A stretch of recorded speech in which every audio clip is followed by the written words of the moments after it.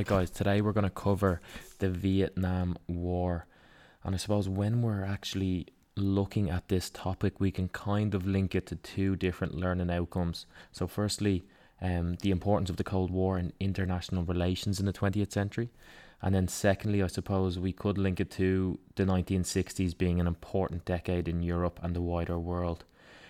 What that means for you and for me is, or what we need to cover in relation to this, is the background to the Vietnam War, US involvement in the war, and then I suppose linking the results to the war to the bigger Cold War picture and what else was taking place during the 1960s in Europe and the wider world. We're going to really quickly cover some background information to the war. So before World War II, Vietnam had been a French colony. During the war, it was occupied by Axis Japanese forces until local communist forces drove them out of the northern half of the country. In 1945, when the French tried to return after the defeat of Japan, these communist forces, the Viet Minh, under the leadership of Ho Chi Minh, fought back and forced the French out of the country by 1954. After this, Vietnam had become partitioned, so the north was under a communist regime while the south was controlled by a pro-Western government. When elections that promised to unify the country did not take place in 1958, the north attacked the south. That kind of perfectly leads us into, I suppose, how the US became involved in the war. So due to its policy of containment, the US had firstly financially supported the French in their war against the Viet Minh, but it had also sent aid and troops to help the south after the north had attacked. At the beginning, only a couple of hundred of American troops were sent, but that rose to over 16,000 under President Kennedy, and that number continued to rise under President Lyndon Johnson to over 500,000 in 1968. So this is where we can see the American policy of containment carry on throughout the duration of the Cold War. But we can also kind of point to how, I suppose, different presidents' foreign policies, economic interests, national fears, just geopolitical strategy also played major roles in the US involvement in Vietnam. I don't like to actually dive deep into conspiracy theory roots, but some historians actually do discuss how the US used the Vietnam War as a way of reducing drug supply to the United States. This is because Vietnam was a mass producer of, I suppose, the poppy seed, which runoff was produced opium, and opium is used to produce the drug heroin. These historians kind of make reference to the heroin epidemic that took place in the US during the 1960s, and this kind of highlights a possible alternative motive other than their policy of containment behind the war in Vietnam. So just kind of moving on to, I suppose, discuss the course of the Vietnamese War or the war in Vietnam. The North Vietnamese fighters became known as the Viet Cong, and these Viet Cong adopted guerrilla warfare tactics against the Americans. We can kind of link this back to, I suppose, Irish tactics against the British in Ireland's War of Independence. These guerrilla warfare tactics were used by the Viet Cong. They attacked in small groups, they hid in jungles, and they just constantly looked to disrupt American supply lines. The Viet Cong had support of the locals in rural areas and often hid themselves and their weapons in their homes. If you ever get the pleasure of visiting Vietnam, I'd highly recommend visiting the Cu Chi tunnels. So they are just a network of underground tunnels that were dug by the Viet Cong so that the soldiers could move around areas unnoticed and mount surprise attack on American troops. These underground tunnels are actually tiny in size.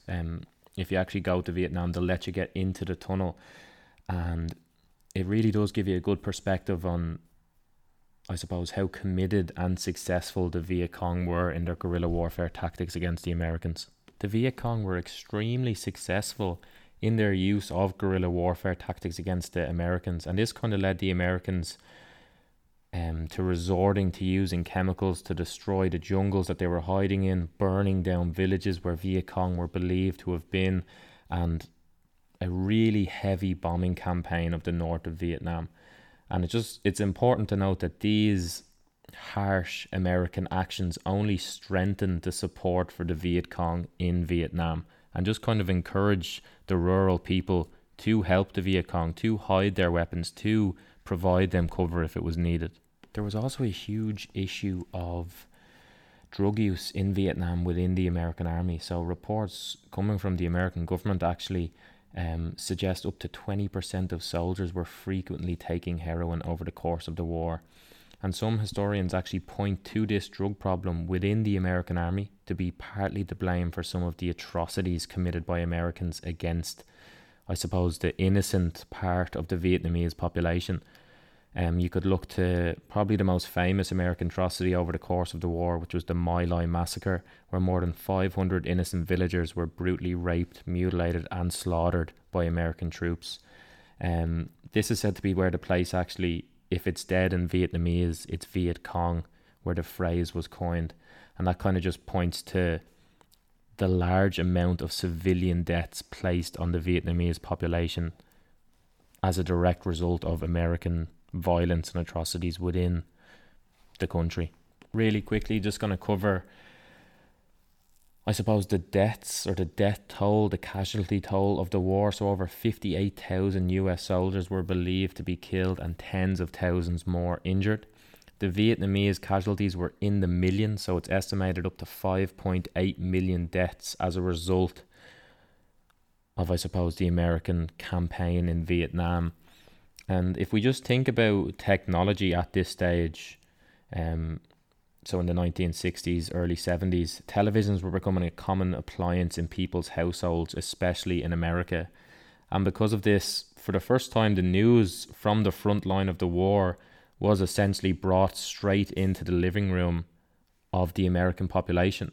So the destruction that was witnessed by the American public produced an anti-war movement in the US, where huge protests took place from 1967 onwards. And I suppose one of the biggest protests that took place was a march on Washington, where I think over 100,000 people marched towards the Pentagon, protesting against a war that their country was supposedly defending the American people from, which is just ironic to think about.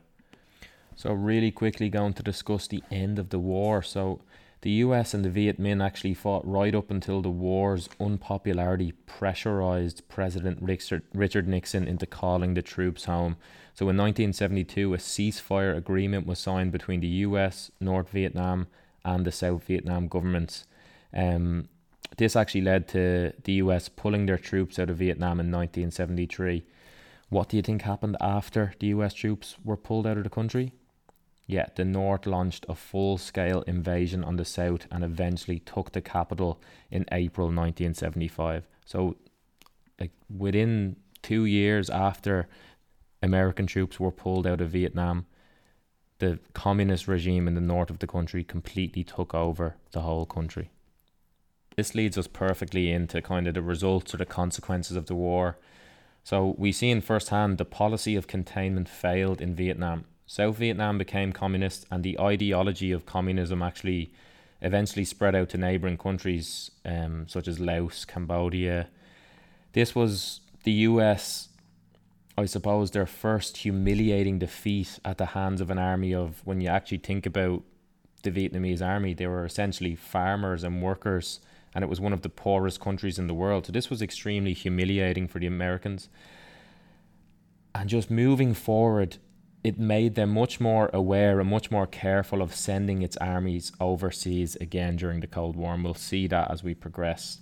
It also opened up deep divisions within the US society, where many people actually opposed the idea of war, which was seen throughout the protests and marches over the course of the war. These divisions are still divide American society, and they can be seen in debates over the credibility of the war in Iraq in the last 10 years. Really quickly, and I'm going to finish up, let's try link this to a possible exam situation. So I suppose possible questions could be around writing an account of the Vietnam War, where you'll need to possibly discuss the causes, the course and the consequences. More specifically around US involvement, describe how the US lost the Vietnam War. So both questions, we need to understand US reasoning for their involvement. We need to be able to discuss the policy of containment, and then we need to be able to link that or link the results of the war back to the bigger Cold War picture of international relations at the time. Anyways, I'm going to leave it there, folks. Speak soon.